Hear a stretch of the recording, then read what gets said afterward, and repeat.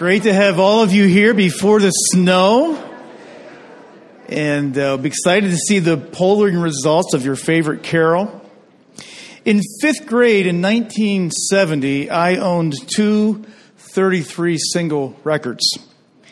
One of them was a song by Three Dog Night called Joy to the World. I loved that 33. I played it over and over again during recess in Mrs. Stalder's class. Honestly, owning it gave me some stature with the girls, which, given my overall appearance at age 10, I desperately needed. Big Lots has resurrected the song for its Christmas promotion. You might have seen that. Tying the lyrics to decorating your home and some super playful family moments.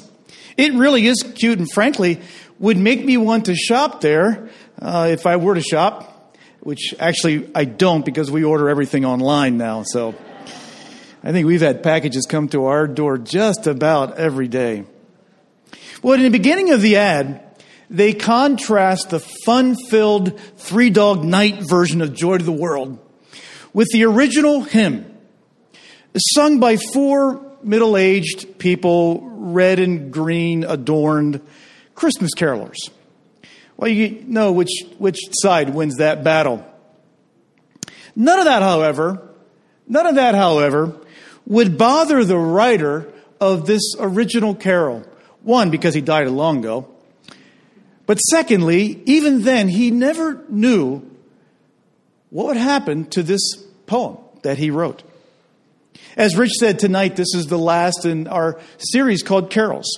In previous weeks, we did Hark the Herald Angels Sing. We did Go Tell It on the Mountain. And we did O Holy Night. And you can go online and watch online all of those messages through our website. One of the books that we've enjoyed reading for all of these messages is a book called Stories Behind the Best Loved Songs of Christmas. And it tells a story of the author of Joy to the World, whose name is Isaac Watts. Now, Isaac was born in England in 1674, and he was not born into a play-by-the-rules family. His father held to spiritual beliefs that were way outside of the mainstream. The elder Watts was influenced by Protestant teachings, actually beliefs that are widely held today. But back then, they were not approved by the Church of England, nor the established scholars. So the elder Watts was a true rebel and actually was in prison the day that Isaac was born. Well, that radical spirit rubbed off on Isaac. He had an inquisitive spirit. He questioned everything. He was never content with the status quo. He was gifted. And early on, his genius was identified by a local physician, a friend of the family. And he offered to send him to some of London's best universities. But Isaac said no. And, quote, he preferred to take his lot among the dissenters. And he went to a school that was less well known. But like other young people of his day, Watts found church music, specifically, to be bland and colorless, lacking emotion, and just flat out uninspiring. And when he complained to his father about it, his dad challenged him to do something. Well, that conversation lit the spark. Before he was finished, Isaac had written more than 600 hymns, many that we still sing today. He wrote theological essays. He wrote hundreds of poems. He became well known and greatly loved in England as well as in the American colonies. Even Benjamin Franklin published one of his hymnals.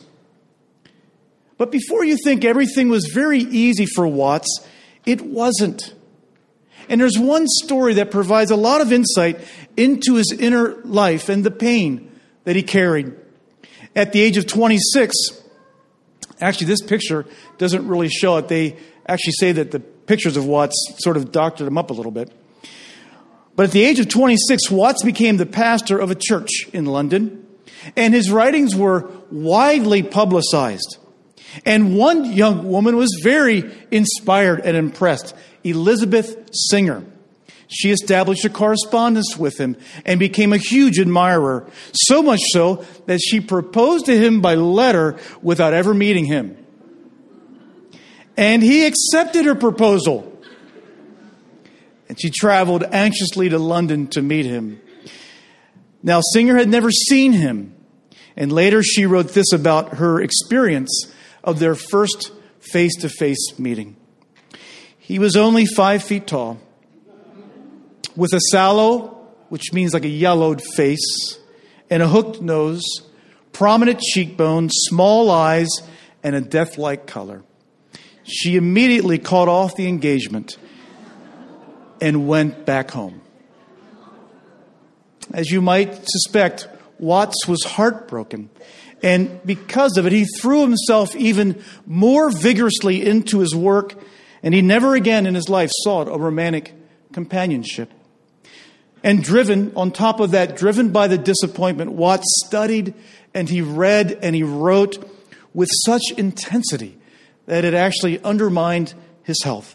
And as a result, he suffered lifelong bouts of mental illness. But despite all that, Watts wrote and he was driven by a desire to make church music more accessible to the everyday person.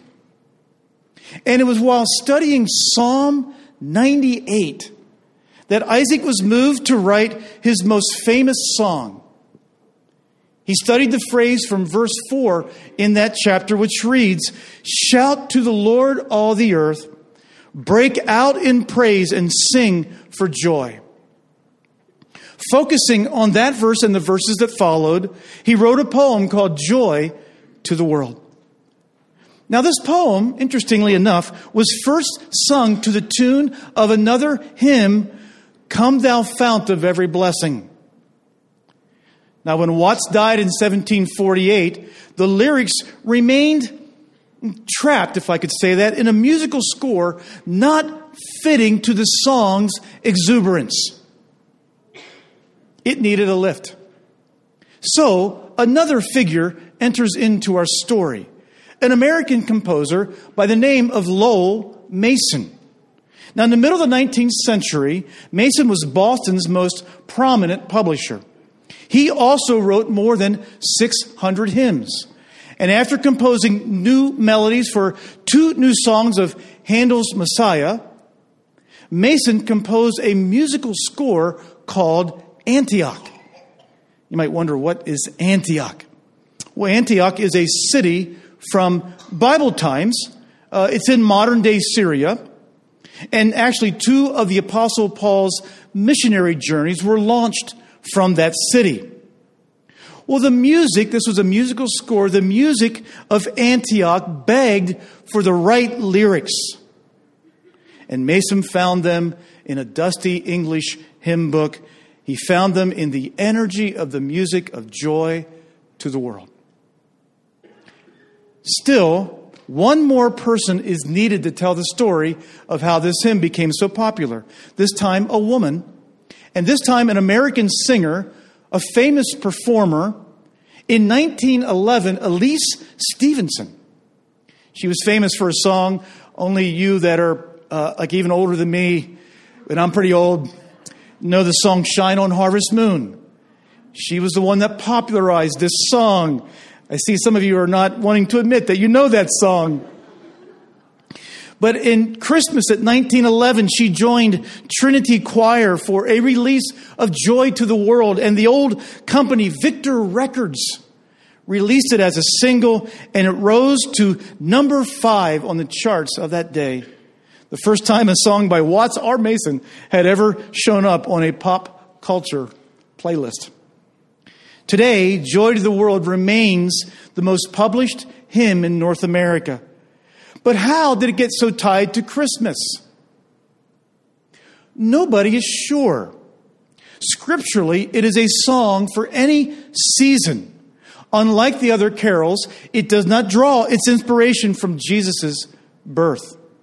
One could argue that the coming of Jesus in the first stanza is as much about Jesus' second coming as it is his first. It is not clear from Psalm 98 nor the carol which coming is actually in view. And it is not critical for us to appreciate the song to know. For both advents of Jesus, both comings of Jesus move in the same trajectory, with the second completing what was started in the first. So let's read Psalm 98 and see if we can feel the same things as Watts did the day in a moment of reflection when this song burst forth. Will you stand as I read Psalm 98?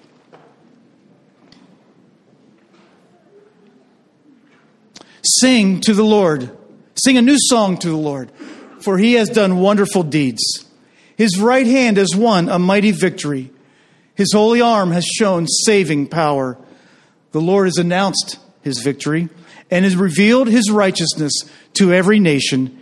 He has remembered his promise to love and be faithful to Israel. The ends of the earth have seen the victory of our God. Shout to the Lord, all the earth. Break out in praise and sing for joy. Sing your praise to the Lord with the harp and melodious song. With trumpets and the sound of the ram's horn, make a joyful symphony before the Lord, the King. Let the sea and everything in it shout its praise. Let the earth and all living things join in. Let the rivers clap their hands in glee. Let the hills sing out their songs of joy before the Lord, for he is coming to judge the earth and the nations with fairness. Thanks be to God. This is his word. You may be seated. Now, you may have noticed that this psalm has a definite movement. It grows and rises towards a glorious crescendo. In the beginning, the people of God are called to sing a new song. For God has done marvelous things, things that cause wonder and awe. And they are to never forget how God has saved them. Secondly, not only the people of God, but the entire world is called to burst forth or break into song. God deserves praise. God deserves recognition. God deserves glory.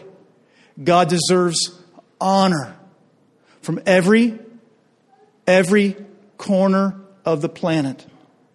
Now, the global reach of this is extremely significant. It means that this God, who the Jews called Yahweh, this God is universal, meaning he's unlike the gods of the ancient world that were glued only to one tribe. Yahweh is different. He does not belong exclusively to one tribe or one region or one age or time or culture. He's a God then, he's a God now, he's a God in the future. If you read there verse 6, the imagery of trumpets and the blast of a ram's horn, what did that mean? What does that conjure up in the imagination? Well, it echoes a coronation. It echoes the inauguration of a new king. And the coronation of the king is the climax. And the author personifies all of creation joining in at the majestic coming of the king. The fish, the animals, the plant world, the trees, big and small, rivers and mountain ranges, all of physical creation is part of this growing choir. What comes to my mind is the effect or the feeling of a modern day flash mob. You know what I mean? Starts small, one singer, and then it begins to grow 2 or 3 singers, and then it extends, and then it saturates into an entire city square, so that by the end, all the ordinary bystanders are swept along by the music and becoming a part of the joyous celebration. In the author's epic vision of Psalm 98, nothing in the world is left out. Nothing remains untouched. Nothing is missed, excused, or forgotten. at the coming of the King. And who is the King? Who is the King? Isaac Watts in Joy to the World rightly identifies Jesus as the coming King. That is part of his identity. Jesus is a king. It is why we feel a chill run up our spines when we hear the singing of Handel's Messiah. It is why we stand when the choir proclaims Jesus as King of Kings and Lord of Lords and declares that he shall reign forever and ever. In the Christmas story that we hear, Jesus is often spoken of as meek and mild. He does not fight back when ridiculed. He appears passive and is, to some degree, passive when rejected. He gives grace and mercy freely. Jesus is all of these things. But if that is all that you know about him, you have missed an important part of the story, an important part of who he is. The identity of Jesus was not hidden to those who were closest to him. As his ministry entered its final stages, Jesus took his disciples on a little field trip. They left Israel and they stood together in a Roman city built to honor Caesar Augustus. Augustus was the Roman emperor, and Roman law demanded that emperors be worshipped. That was a terrible dilemma for a pious Jew. They could not worship Yahweh and the state. Augustus represented evil and terror. And so in that symbolic setting, Jesus turned to his disciples and asked them, "Who do the people say the Son of Man is?" Son of Man was a reference to himself. Who do the people say the Son of Man is? Jesus is not taking a public opinion poll here. And it isn't that he doesn't know the answer himself. He asked a question to get them to search their own hearts. And by asking this question about his identity, he forces them to clarify and confess exactly what they believe. In a few short months, there will be no more time for indecision. They will have to decide whose side they are on. Now, if you're one of the 12, you don't want to get this wrong. This is like a final exam after 3 years of school boiled down to one fill-in-the-blank question. A wrong answer would not only be embarrassing in front of Jesus and your peers, but will be infamously recorded in the Bible for the rest of history. So who will speak up? Peter. Of course, Peter. Courageous and impulsive, Peter was willing to give it a try. He answered, "You are the Christ, the Son of the living God." Peter got it. Peter passed the final exam. What did it mean that Jesus was the Christ? Again, we need to see it from a Jewish point of view. If you were a Jew in the days of Christ, the days of Jesus, the coming of the Messiah was in the air. Your parents talked about it. Your rabbi talked about it. You heard it in the chatter of the marketplace that one day, according to the Bible, God would send a Savior, a Messiah. And that Messiah would bring freedom.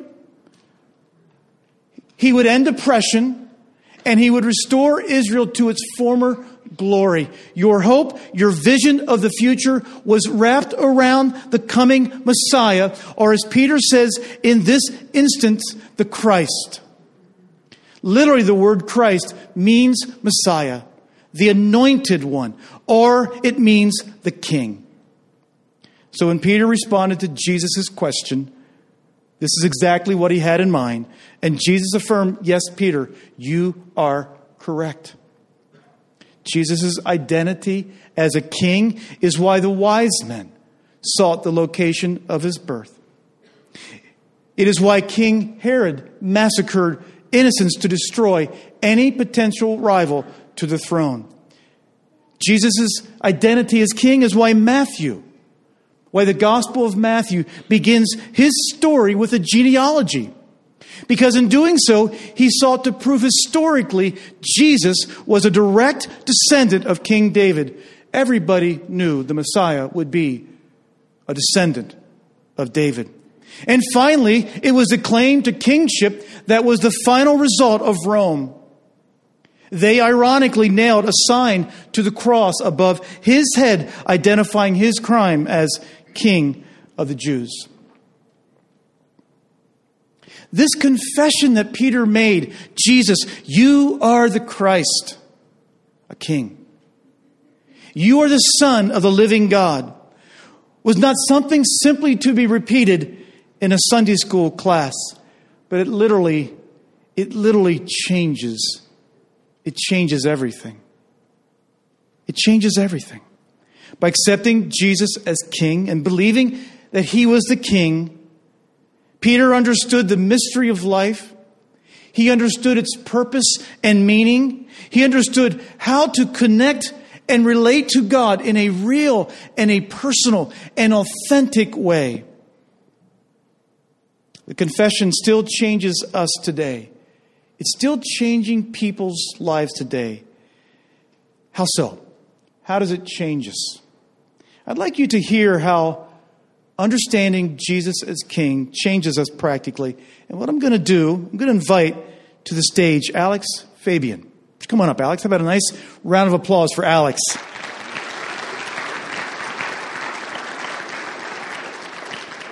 Alex is our student director here at Linworth, and I asked him to tell a slice of his story and how the belief in Jesus as King has changed his life. Alex? Thanks, Chris. I became a believer at the age of 15, and it was during this portion of my life when, honestly, I wanted nothing to do with God. I didn't want to waste my time reading the Bible. I didn't want to go to church. I wanted absolutely nothing to do with God. My idea of God was that he was forgetful. My idea of God was that he played favorites. My idea of God was that he just gave people what they wanted because they were good people. But looking back, I can see that I wanted nothing to do with God because I was convinced that he wanted nothing to do with me. But when I met God, and I actually started a relationship with Jesus and got to know him as my king, all of that shifted. My entire worldview changed, and my eyes and my heart were open to the fact that it wasn't about how I felt about God, but rather it was about how he felt about me. And I think that's a big sticking point for us in our lives. I think that's something that we struggle with, whether you've been a Christian for 15 years, 10 years, 5 years, or you're here tonight and you're seeking. I think we get so caught up in how we feel about God that we forget that it's actually about how he feels about us. When we read the Bible and we see all the things that are promised to us, those aren't based on how we love God, if we love God enough, or if we do the right things, but they're based simply on how he feels about us. See, when Jesus becomes our king, our whole identities are changed. We're changed and saved from whatever sin is holding us back, and we're saved to the glory that God has for us in the kingdom that we are now members of. When we meet him and he becomes our king, we have hope, but not hope in this world. We have hope in the next world. And when we meet Jesus as our king, we can live with a peace that cannot be shaken. It can't be disturbed no matter our circumstances. We are anchored in the hope of a Savior that gave up his life to conquer death on the cross. When I first became a Christian, though, like so many of us, I had questions. There were so many things I didn't understand. And the biggest one for me was forgiveness and grace. See, I thought grace was like a number line. And in the middle, there was a 0. And on the left, there were the negatives. And on the right were the positives. And the goal of your life, or my life, or whomever's life it was to get as close to 0 as possible. So for every negative thing you did, you got a -1 or a -2. Or if you're having a bad day, maybe 7 or 8. And then for every good thing you did, you would earn back so to try to get closer to 0. So after I became a Christian, I was at my friend's house, and his dad was a well-seasoned Christian, and he was asking me questions, and he asked me if I understood forgiveness and grace. I was like, of course, I got this. And I explained to him my number line theory. And he looked at me, and he goes, no, Alex, that's not how it works. See, no matter how far to the left you are, no matter how many negatives you have in your life, the moment that you choose Jesus as your king, that's all gone.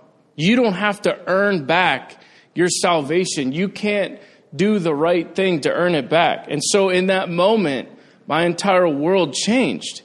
My life was literally radically changed in that moment. And as I started to read the Bible more, it became more and more real to me. My identity was no longer in my shortcomings, but my identity was in the fact that there was nothing that I could possibly do that would ever separate me from the love of the Father because I met him as my king. There's a Bible verse, a group of Bible verses in Ephesians chapter 1, and it's verses 3 through 17, and I'm just going to paraphrase here, but it basically says that in love, which means because of love, as a result of love, God chose us for adoption as sons and daughters. Now, he did this before the foundation of the world was ever formed. He did this before we ever walked the face of this earth. He did this because he loved us. These verses helped me to fully understand that God is not a forgetful God. He's not a distant God. He's a God that's always there to love and care for his children. And like I said, again, my life was so radically changed when I realized his affections for me and not my affections for him. One of the most prevalent ways, honestly, that I can see how meeting Jesus as my king has changed my life is being a husband and a father. I'm about to be a father for the second time. My incredibly pregnant wife and I have a perfect baby girl. She will be 2 in January, and she's perfect. I wish she would just stay this way forever. But we're about to have a baby boy, honestly, Friday. Seriously, no jokes. In 5 days, our son will be born, and I'm literally just numb with excitement. I could not be more excited.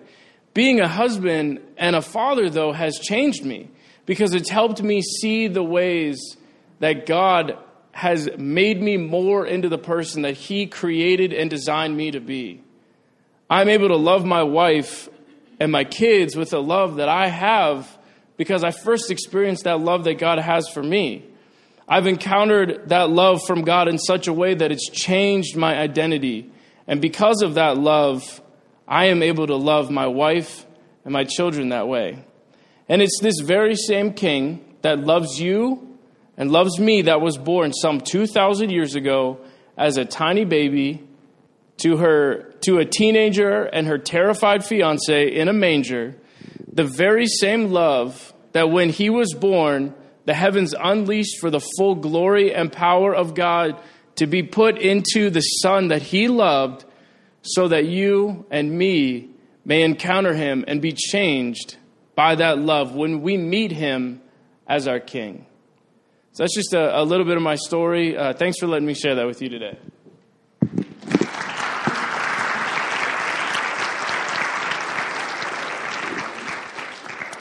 Thanks, Alex. Thank you. Jesus is a king. In Psalm 98, that's the picture that Watts saw, a coming king and a world responding with unbounding and unabashed absolute joy. Here was a king who was not only Messiah or Savior of the Jews, but of the entire world. He removes the curse, he makes the blessings flow, and he reigns with truth and grace. You know, it's also true, though, isn't it, that as of now, we don't yet taste those blessings quite in their fullness yet. We still experience illness and disappointment and failure and hurt and loss. This is why Psalm 98 hints, and when the writer wrote it hundreds of years before Christ, he couldn't necessarily discern if it was the first or second coming of Christ. But it's why Psalm 98 hints not only at Jesus' first coming, but also his second. His second, when he will fully remove the curse. And he will make all things new. You know, we need a Savior, but we also need a king. We need a king who will fight for us. We need a king who will claim us for his own and bring us under his care and protection. Every day, all of us, while we still live today, we feel the heaviness of living in a world divided from God, divided from others, divided from creation, and even sometimes divided from ourselves. And somewhere inside each of us, when we peel back the everyday desires that so easily drive us, and when we look deep into our souls, we find there is a longing for inner peace. There's a hope there for some kind of return to the garden. You know, we hear the echoes of this desire to return to the garden everywhere. We hear it in our quest for equality. It's what we feel in our hearts when a wrong is righted. It's all over our art. Songs this past year like Themes for a New Earth by a secular group or First World Problems by a Christian group show the heart's ache for a better world. You know, it just makes me think that maybe you all, maybe all of you, maybe some of you that are there, maybe you think that all the jolliness and all the happiness around Christmas is just for children, just for kids. We hear that, right? It's all about the kids.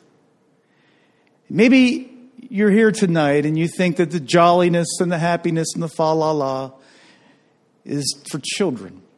And now that you're grown up and a little more sophisticated, you know that happiness doesn't exist anymore.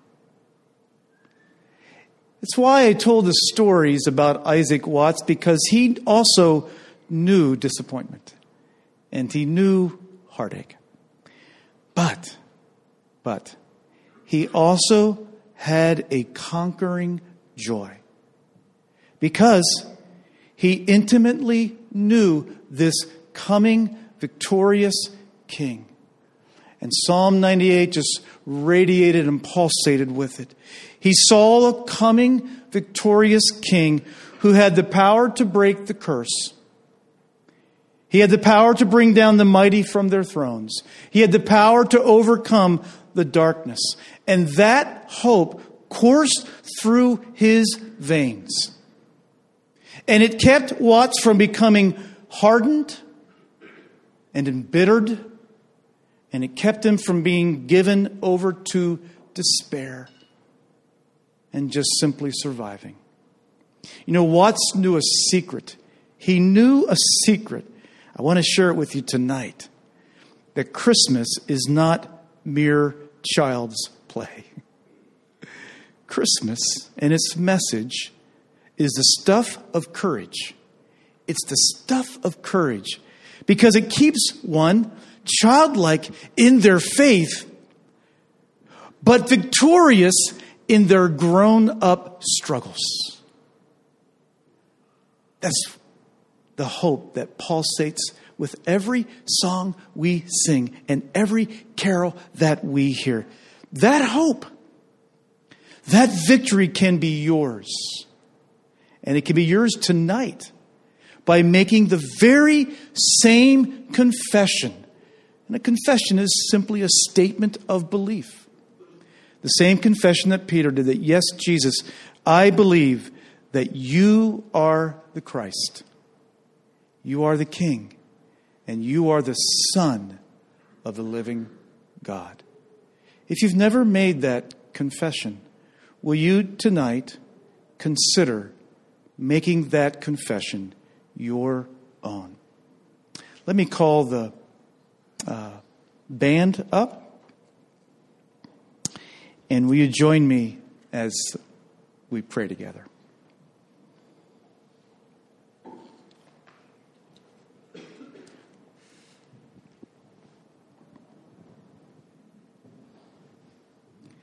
Father, thank you so much for this Christmas season.